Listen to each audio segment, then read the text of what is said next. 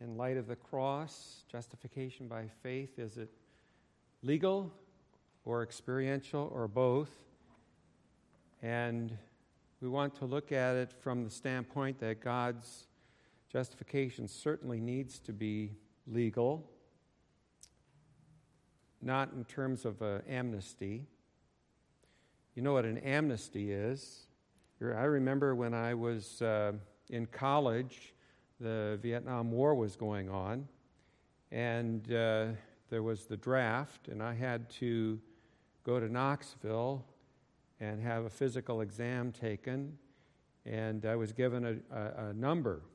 I forget now, I was in the low numbers, like in the 20s, and so I would have been one of the first ones that they would have drafted because I had such a low number. If I was like up into 300s, why, the likelihood it might have been more remote.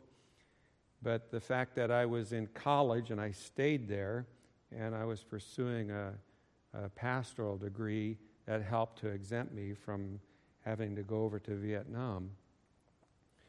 But I remember that there were those that were called the draft dodgers who didn't want to go into the war and into the service, and so they were fleeing to Canada, and for them to come back, they would have been prosecuted. And so I think it was then when, was it Jimmy Carter became president, he declared an amnesty. He suspended the laws, and he said that all of the draft dodgers could come back into the country and they would be forgiven. So a amnesty suspends the law. Okay?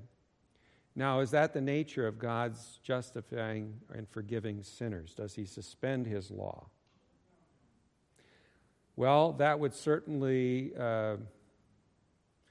be an unjust forgiveness, wouldn't it? It wouldn't be according to law. It would be undermining of the law and the government of God. And so God must do everything according to justice, according to his law. And so he has a unique way of doing this because he incorporates all of humanity into Jesus Christ, who perfectly lived out the law in our human flesh and then offered himself as a perfect offering, sacrifice for sin, both upholding the law of God as well as extending mercy to all who are sinners and pardoning and forgiving them based on justice, based on the law of God, without God suspending his law at all in some kind of an amnesty.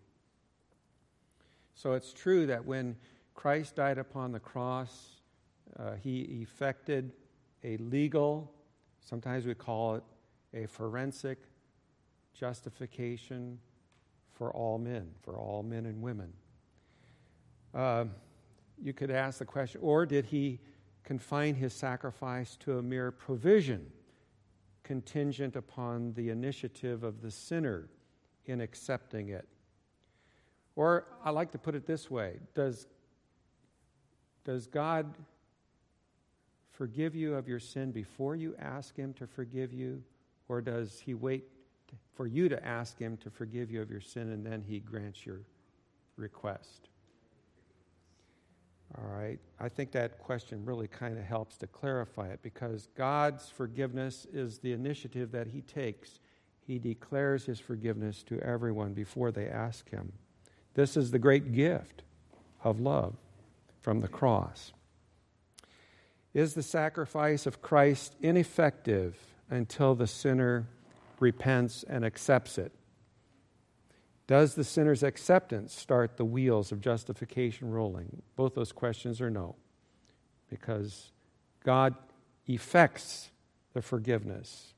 And we're going to see that this is more than just prevenient grace, as John Wesley taught it, but it has some very practical effects for us in our day-to-day living.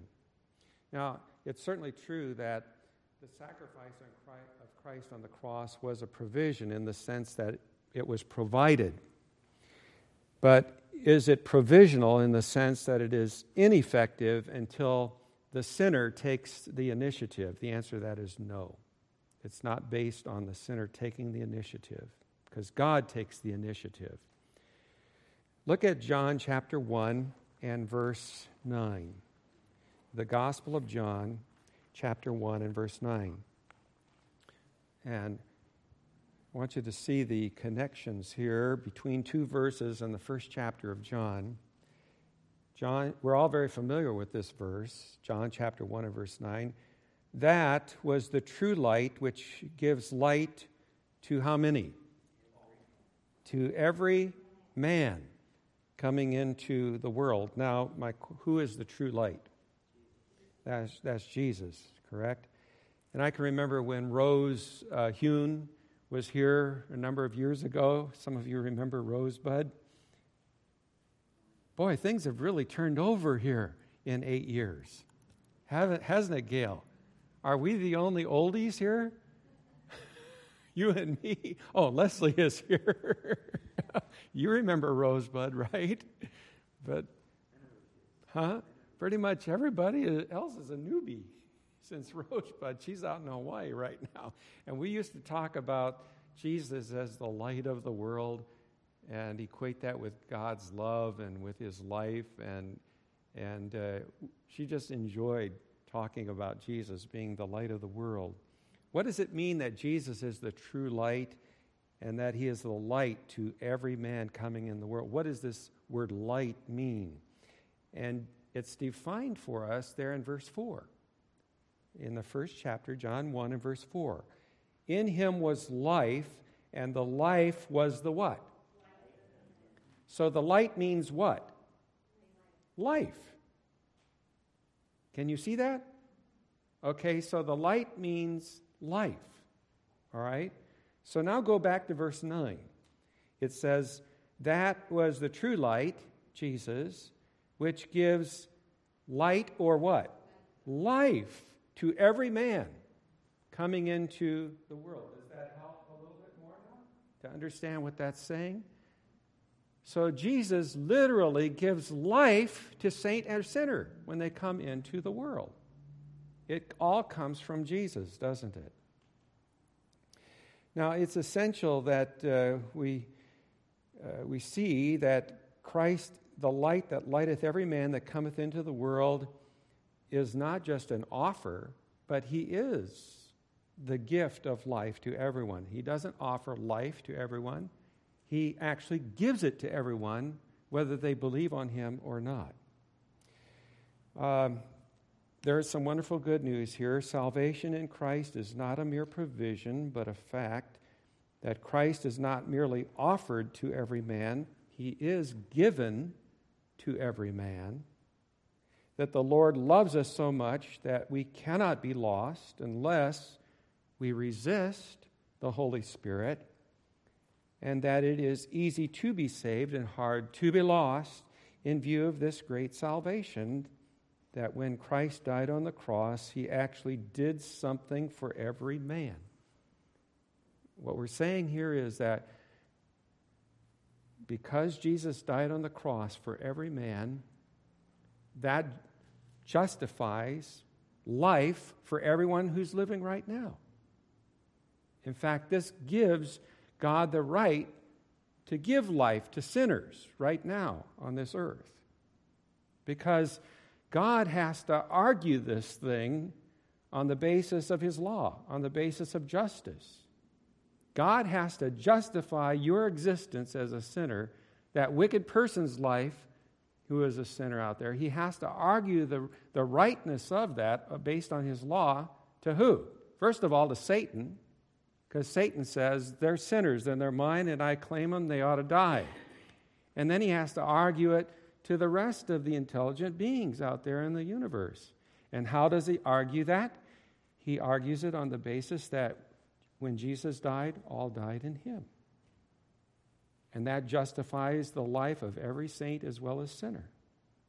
Jesus has earned the right for everyone to live. He is the light of every man who's coming. Have we nailed that point so that it is pretty much clear to us? And God doesn't do this on the basis of an amnesty, but it's on the basis of justice as well as love. So you would definitely have to say that this is not initiated from the human side, correct? it is God who takes the initiative in affecting our salvation and our life, and that it is impossible to be lost unless we take the initiative in resisting and rejecting what he has effected for us. And that justification by God's free grace is effected for all, and God in Christ reconciling the world unto himself, not imputing their trespasses unto them. All men owe even their physical life to Christ's sacrifice, and by his stripes they are healed.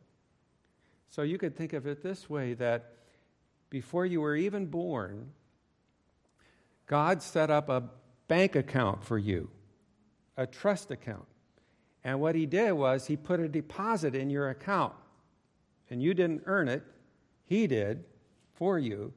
And let's say that he deposited $1 million there for your life. So when you were born into this world, you were given this foundation, as it were, of life that you came born into. It was a birthright. It's true that you inherited nothing from Adam but sin, condemnation, and death, but all of that was reversed by Jesus Christ, who reversed your sin and your condemnation and your death because of Jesus doing and dying. And it was like a birthright that was given to Esau. Esau was given a birthright, wasn't he? Tremendous blessings that were involved in that birthright. Did he appreciate it? No, we know he didn't appreciate it because he just sold out for a pot of stew, didn't he? That's how much he valued it. That's how much he valued it. And he threw it away. He resisted this wonderful gift that was actually placed in his hand. Now, folks, what has been placed in your hand is a great big bank account of life, even before you were born. This is a birthright, just like Esau, that God has put into your hand. Now, do you appreciate it? Or do you resist it? Because if you appreciate it, that same life that you're living right now and breathing, if you don't resist it, it will prepare you for Jesus' second coming. And it is easy to be saved and hard to be lost if you don't resist it, if you appreciate it. The gift is something to be cherished. It's a wonderful gift of agape love. You didn't deserve it. You didn't earn it. It was all thought up beforehand by God. And if you appreciate it, then it will overwhelm your soul and direct the course of your living. Now, if you look at 1 John chapter 2, verses 1 and 2, the epistles I'm referring to here back at the end of the New Testament, 1 John chapter 2, verses 1 and 2, it says that we have an advocate with the Father, Jesus Christ, the righteous. This means that Jesus is our defense attorney in the judgment. And we talked a little bit about the judgment last Sabbath. Jesus is not only the judge, but he's also the defense attorney. And God has really stacked all of the odds in the favor of the sinner as far as the judgment is concerned here. And it says that he is the propitiation, the sacrifice for our sins. And not for ours only, but also for the sins of who? Of the whole world. Then just a couple of pages over in 1 John 4 and verse 10. Look at this. 1 John chapter 4 and verse 10. It says, "Herein is love, not that we loved God." So God, whatever God is going to do here, he did this for folks who did not love him. "Herein is love, not that we loved God, but that he loved us and sent his Son to be the propitiation for our sins, the sacrifice for our sins." He did this for people who did not love him. See? So truly, this propitiation, this sacrifice applies to all men. So it is more than a mere provision. As Ellen White says in Desire of Ages, page 660, never one saint or sinner eats his daily food, but he is nourished by the body and the blood of Christ. The cross of Christ is stamped on every loaf. So, you know, God has ordained it so that life is sustained by eating the food that he produces. See, God is the one that's the ultimate creator of the food, isn't he? It's wonderful, all of this production system and supply system that we have in modern America, but really the whole thing is dependent on God growing the food for us out there in the field, isn't it? And so every loaf of bread, every morsel of food that we eat, this is the God-ordained means of maintaining our life, and we owe it to him.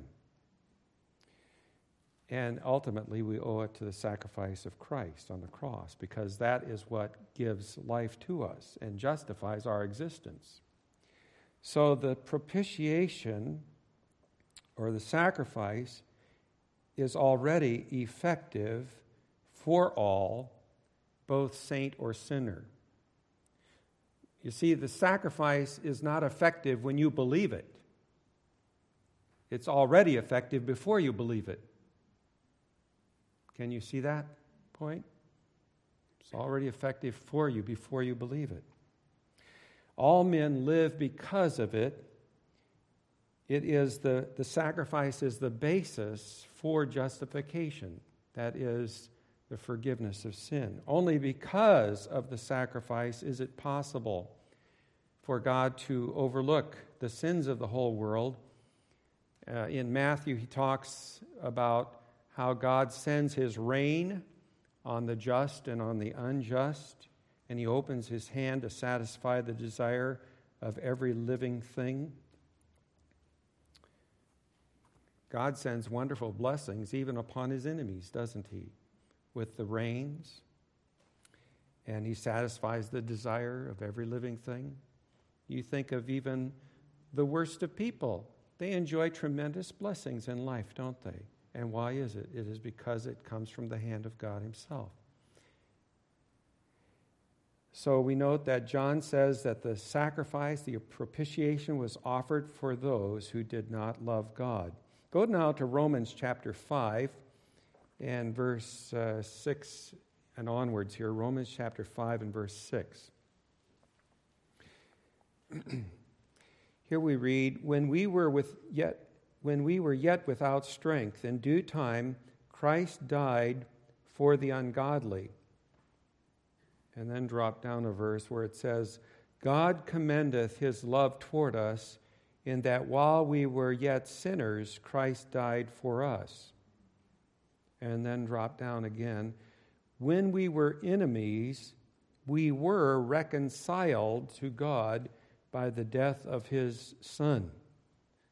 So the death of Christ made effective a legal justification that is applicable to all men. Legally, all men were justified because he died for all. And he died for them, it says, while they were yet sinners. When we were still enemies, it says we were reconciled. Well, maybe that sounds like a blatant contradiction, doesn't it? How can you be reconciled when you're still at enmity? And the answer is that we were justified legally by a sacrifice that was made for all men, and the reconciliation was included. But we want to be careful here, because this legal justification and receiving the atonement, which we talked about a couple of weeks ago here, are two different things. We receive the atonement, the reconciliation only when we believe. We have now, look at Romans 5 and verse 11, just a couple of verses down here. Romans 5 verse 11, it says, we have now received the reconciliation, or the atonement there. And Paul says there in Romans 5 and verse 1, we receive it when we are justified by faith. So there are two phases to justification. There is the legal justification, Jesus' death for all men on the cross. Then there's the experience of justification by faith when we receive it, when our hearts are reconciled to God, when we now appreciate this great gift. We see the cross and what it has purchased for us. We see the great love. And it's not just a mind adjustment, but it's a heart reconciliation. The atonement is received in the heart, you see. So to confuse legal justification with justification by faith is not going to really help finish the work in our generation. It's only going to set the things back to the 16th century Reformation and lead to lawlessness, because some people just look at justification by faith as being a legal thing. And you believe it, and then it's some kind of a book transaction, but it never changes the heart, see. Justification of life is a legal thing, but when the sinner then sees it and appreciates it, then it becomes justification by faith. Faith grasps it. Love creates that faith, and there is a heart adjustment, this reconciliation of the heart. Luther got it right as far as the legal part of it, and he was just getting his fingertips on the heart adjustment aspect of it, but not completely. Now I want you to go to Romans chapter 5 and verse 18. Romans 5:18. It says, "Therefore, as by the offense of one," that would be Adam, "judgment came upon all men to condemnation, even so by the righteousness of one, the free gift came upon all men unto justification of life." And again, we have what appears to be a contradiction. How can Paul contrast the judgment which came by Adam upon all men to condemnation with the free gift unto justification coming likewise upon all men? And the vast majority of all men, they certainly don't exhibit any of the fruits of justification by faith. And the answer to this apparent contradiction is simply to say that that is true. All men do not exhibit the fruits of justification by faith because they have not been justified by faith. They have only been justified legally. And the simple fact that they live is evidence of that legal justification. All men would not be able to draw even one breath if that legal justification were not already in effect for them. The very fact that they live is proof that Christ died for them and is the sacrifice for their sins. It's only by virtue of this sacrifice that God, like it's written in Acts 17:30, can wink. God can wink at the times of their ignorance on the basis of this legal justification. And so here is where the gospel, the good news, comes in. You know, we've been commissioned, haven't we, as Christians, by the Lord Jesus himself to go out into all of the world and proclaim the gospel, haven't we, to every nation and kindred tongue and people. We are to tell all men what? That they have been justified. This is wonderful good news that we can share with them in our evangelistic work. We are to bear to all men good news. We are not to bear to all men condemnation and judgment. We're to bear to them the fact that God has justified them, you see. In other words, God doesn't have a chip on his shoulder against them. By the way, that's what most people think God has against them, right? Most people think God doesn't like them, and you're not going to get right with God unless you appease his anger and live a straight life, and after all, that's impossible, so I'll just keep going on and hating God because he hates me. And there's nothing but bad news in that. And the gospel good news of evangelism is we can go to tell them that God doesn't have a chip on his shoulder against them because he's justified them legally in Christ. In other words, you don't have to initiate this whole salvation thing by first of all cleaning up your life, and then God will inspect whether the laundry has done its work sufficiently for him to get you into his family. Because In Christ, God has already legally adopted the whole family, the human family, into the divine, legally. It's for them to hear this good news and experience that heartwarming atonement and reconciliation, the human heart being broken down in repentance. That love does that, you see. And then the heart reconciliation, the justification by faith takes place. The experience of it, you see. Now, when we go out and proclaim this good news, some will believe. And the moment that they believe, that moment they are justified by faith. Look at now 2 Corinthians chapter 5 and verses 14 and 15. 2 Corinthians 5 and verses 14 and 15. It says, if one died for all, that would be who? Jesus. If one died for all, then we're all dead. And that he died for all, that they which live should not henceforth live unto themselves. So Jesus died for all, that they which live. Who lives? The all that he died for. They all live, and then he says that they should not live henceforth live unto themselves. That would be the reconciliation. Okay? All would be dead if Jesus had not died for all. If God had never had this wonderful plan before the creation of the world in place for sinners, if there was no thought of the cross and God's covenant before the creation of the world, and man should have fallen into sin, as soon as Adam had died, that would have been the end of the whole human race, right there, because the wages of sin is eternal death. It doesn't mean going on living for the next 6,000 years and propagating children who are also sinners. There would be no justification legally for that in the universe, much less before Satan, you see. But no, God had a plan, even before Adam sinned, so that in the eventuality, man would have a Savior as soon as that would happen. So all would be dead if he had not died for all, because the grave is exactly what sinners deserve. But the very fact that all live is evidence that a legal justification has been effective for them in that our Savior Jesus Christ. Now I want you to look at something. Go to 2 Timothy chapter 1 and verse 10. 2 Timothy chapter 1 and verse 10. This is another familiar verse, but I want you to see something here.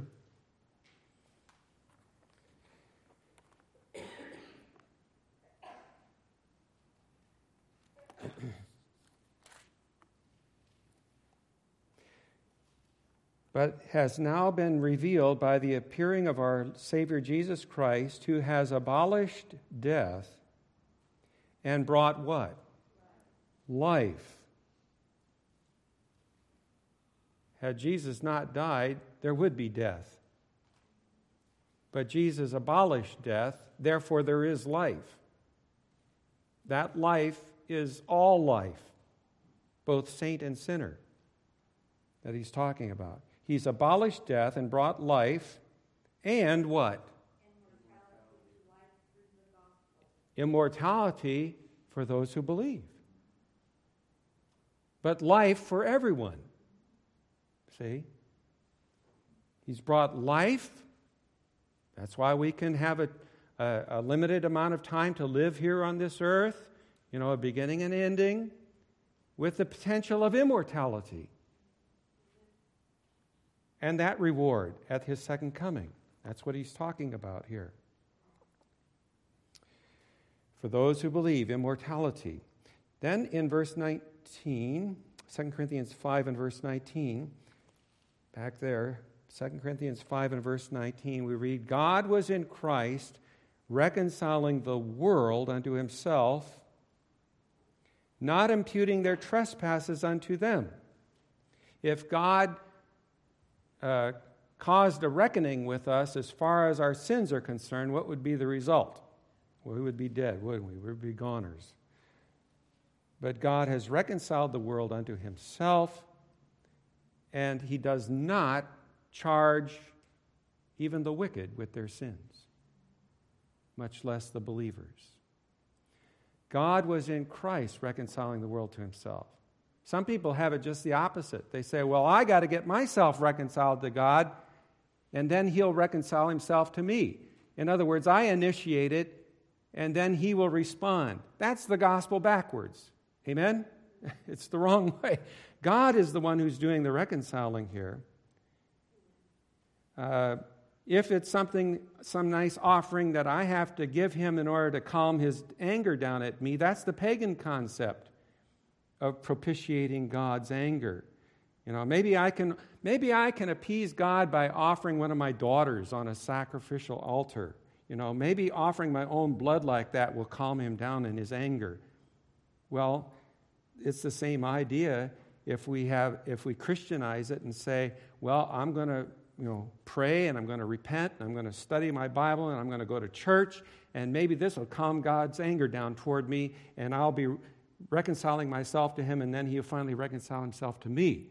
That's not what this text teaches at all. It says God was in Christ reconciling the world to himself. He has effected a reconciliation, and it is this love that breaks down the enmity in the human heart and affects the reconciliation of ourselves to him. Clearly, God does not impute any man's trespasses unto him. When a person resists this great love of God and resists this great reconciliation, this justification, then it manifests itself in all kinds of wickedness and all kinds of sin. But it's only a manifestation of what? You know, what is the great big sin of all sins? Leslie has it. It's unbelief in who? In Jesus, right? Because belief in Jesus does what? It's faith in Christ, or the faith of Christ works by love, according to Paul in Galatians. And that's genuine faith. It works by love. But now I lost my train of thought. It'll come back to me in just a minute. So the only sin for which anyone would be condemned in the judgment is the sin of unbelief in Jesus. That is, the sin of not appreciating the sacrifice which effected a legal justification for all. When Christ died, he did something for every man, woman, and child in the world. He was the true light which lighteth every man that cometh into the world, John 1:9. And this light is not a mere provision, it is effective. In him was life, and the life was the light of men. So no one who is either a saint or a sinner ever knows a moment of joy or ever smiles, but by the virtue of the sacrifice of Christ. Do you think that this is news that the world needs to hear? And for those who believe it, it certainly is good news, isn't it? Now go to Romans 3, verse 23 and 24. I'd like to show you something here. I hope you will not forget this and underline it. It will become a key text for you. Romans 3, verses 23 and 24. It says, "For all alike have sinned." That includes me and you. All alike have sinned and come short of the glory of God. And all are what? Justified by God's free grace. What is it? It's free, right? Free grace alone. Now, if I'm justified by my faith, and I'm initiating that, and I'm effecting my salvation, I'm getting it started, is that free grace? So this has to be legal justification it's talking about in this verse, because it's free grace to how many? The all who have sinned and come short of the glory of God. This is not talking about justification by faith. This is talking legally here. All alike have sinned and are deprived of the glory of God, or the New English Bible says deprived of the divine splendor. All who have sinned are justified by God's free grace alone through his act of liberation in the person of Christ Jesus. So this all means what it says, and it harmonizes with these other passages that we've looked at. The New English Bible correctly translates the Greek justified, which is a present participle with the word all as its proper subject. Since God's grace is free, it must be equally manifested to all.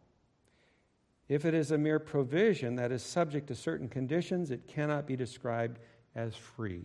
Just the point that I was making earlier. If your salvation does not start until you believe, till you effect it, then it is not free grace. But says it is by God's free grace alone. It comes upon all who have sinned, see? So this justification by God's free grace alone, obviously it must be forensic or legal. For all men do not believe it, and all certainly do not receive it.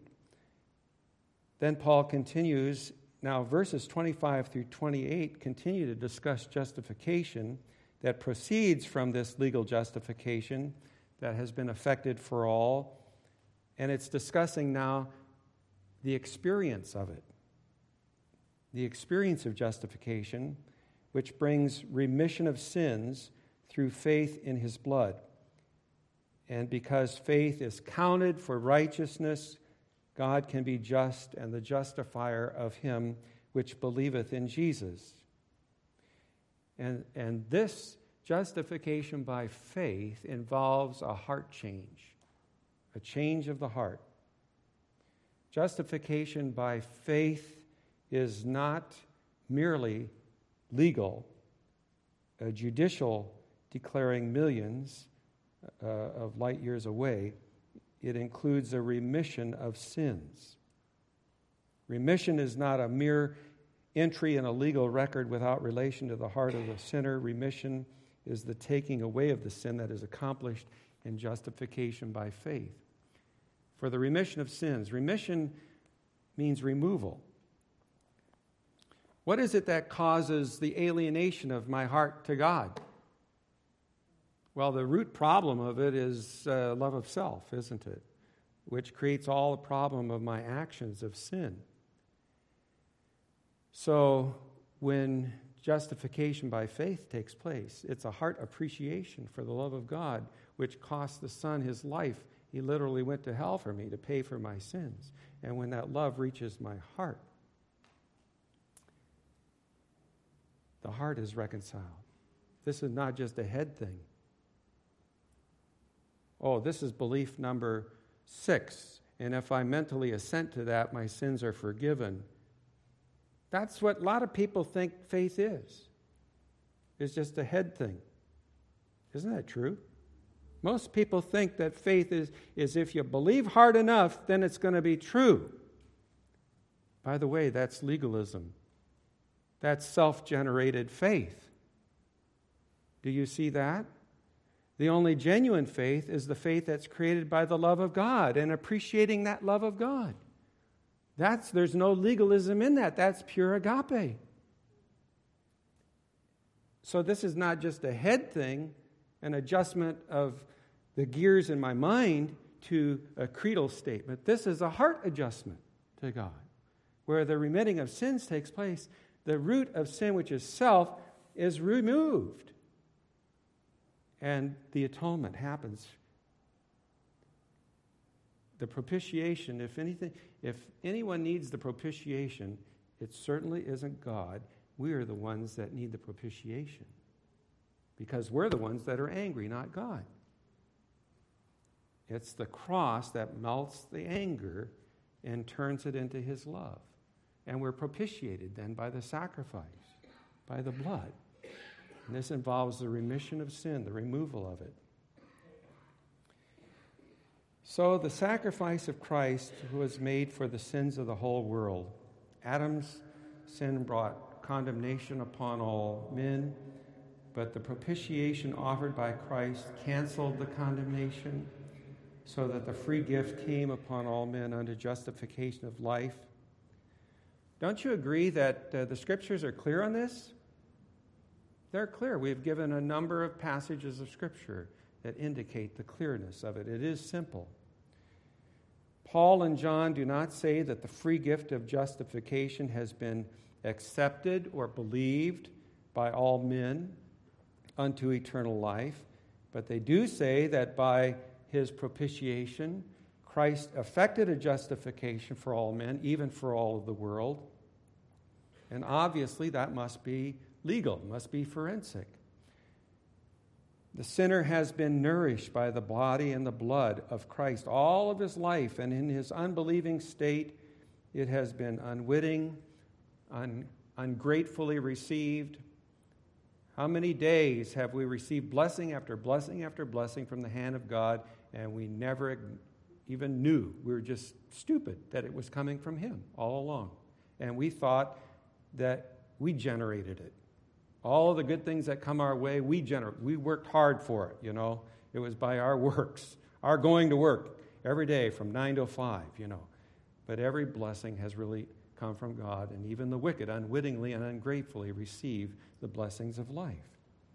But when he hears the truth of the gospel, he is either going to have one of two responses taking place. As the gospel evangelist comes and proclaims this good news, either he is going to disbelieve it or he's going to believe it. You know?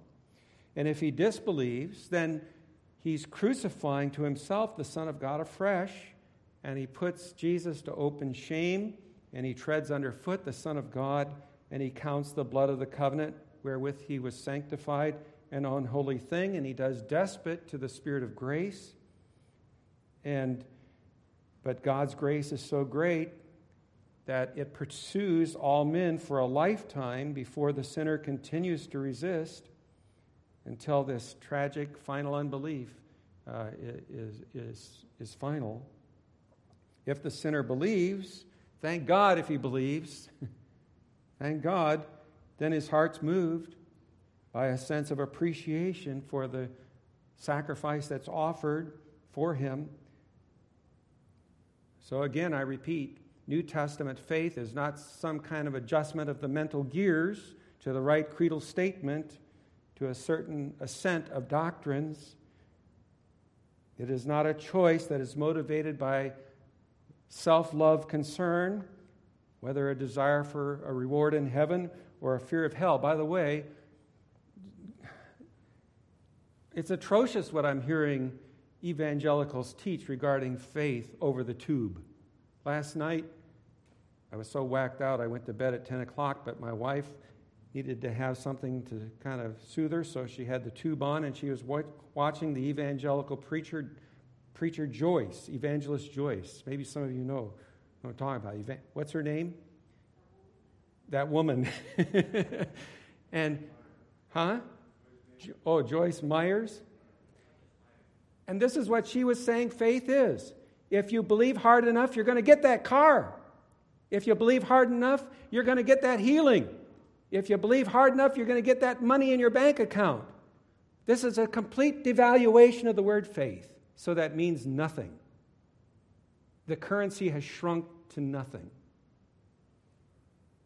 When genuine New Testament faith is a heart appreciation for the agape love of Jesus Christ, which melts the heart and affects an atonement in the heart. It's not some kind of mental adjustment in the gears where you got to get your head straight and do a psychological adjustment, and then you're going to get what you believe.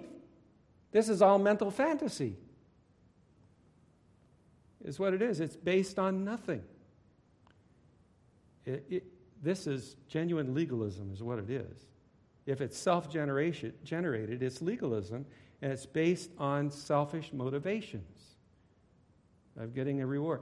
And this is the kind of faith that's being proclaimed. I think there's better news for them to hear, don't you? There's much better news for them to hear.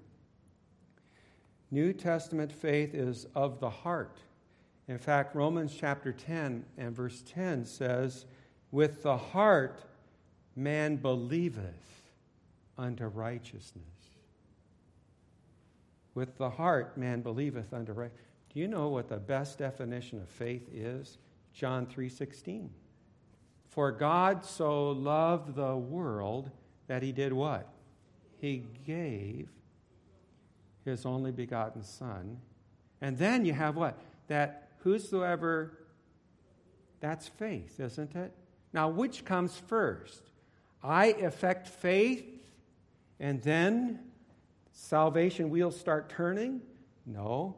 For God so loved the world that he does the giving. So he effects, he initiates the love. He initiates, he's the giver, and this is what creates the faith in the soul of the believer, you see.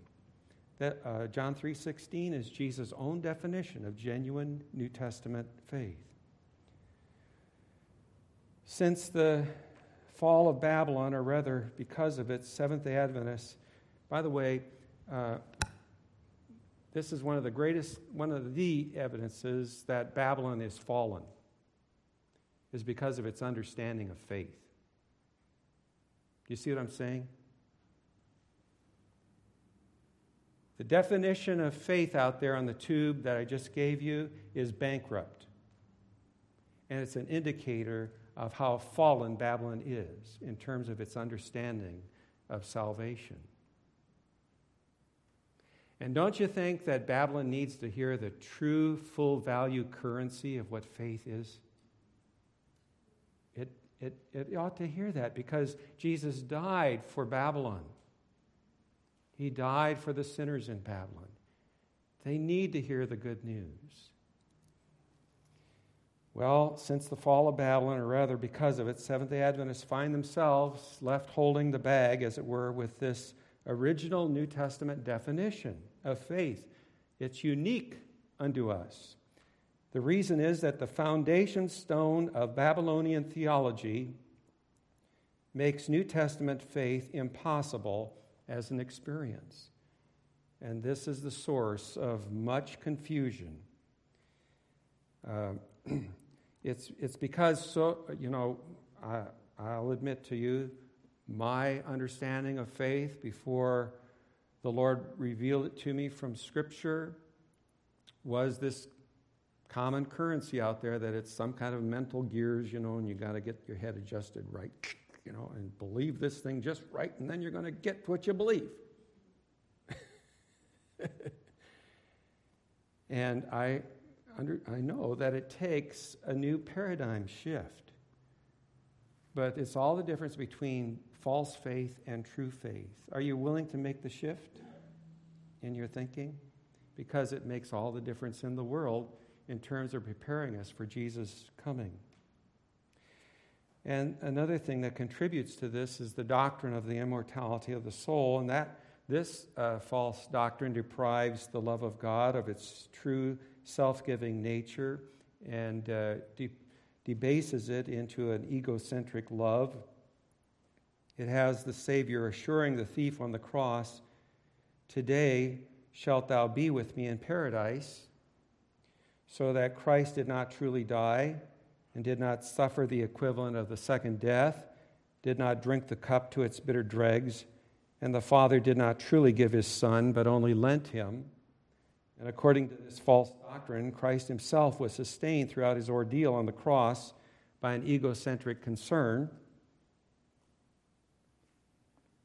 Okay, Jesus said, I need to endure about 24 hours of pain here, but I'm not really going to hell, because I'm going to promise this thief that right now, today, after I get down off this cross, I'm going to take him up to paradise with me right now. Well, if that was the thought that was in Jesus' in mind, and that Jesus believed in the immortality of the soul, then God only lent him for a little while to this earth, and he didn't really pay the ultimate sacrifice and didn't go to hell for us. And that devalues faith. And that's another indication of how fallen Babylon is in its understanding of the cross. Because the doctrine of the immortality of the soul, which is the foundation stone of Babylon, both in Romish church as well as in Protestant churches, which are his daughters, that's the understanding of death. And if that's the understanding of death, that when When a person dies, that's the door to heaven. Then when Jesus died, he survived, he lived, his soul lived on. Well, we've talked about this before. It was a good acting job he put on then, wasn't it? And that devalues faith. It really isn't agape. He just gritted his teeth and bore it, and then he was released from it. No, we understand Jesus' death on the cross to mean that he gave up for eternity his relationship with his Father. He surrendered completely the independent use of his divine powers. He turned it all over to the Father so that without the Father's permission, he would never be resurrected from the grave, and he did not see through the portals of the tomb. And the only reason that he did come forth from the grave of his own power is because God the Father sent an angel down there and gave him permission to bring himself up from the grave. So he literally went to hell. He paid the wages of sin, which is eternal death. And faith is based on that agape, on that love. Whereas Babylon's faith is based on the doctrine of the immortality of the soul. And Jesus just grit his teeth for 24 hours, and then his soul survived it because death was the door to life for him. Well, our time has run out here, and maybe we'll complete a little bit of this left, but it makes all the difference in the world between genuine righteousness by faith and the false righteousness by faith, true faith and the false faith, the faith of Babylon versus the faith of God's remnant people. And in the final crisis, we're going to need something more than false faith. We're going to need something more than a mental adjustment of the gears of our heads to get through the mark of the beast issue and the 7 last plagues, aren't we? We're just going to need more than believe it and claim it to get us through that. What we're going to need is the agape love of God to get us through that crisis. And we're going to need something more than legalism that's self-generated. We're going to need what's generated by God's agape love to get us through the final crisis. By the way, I think we need that faith right now, don't we? We're tested every day. We talk about these things,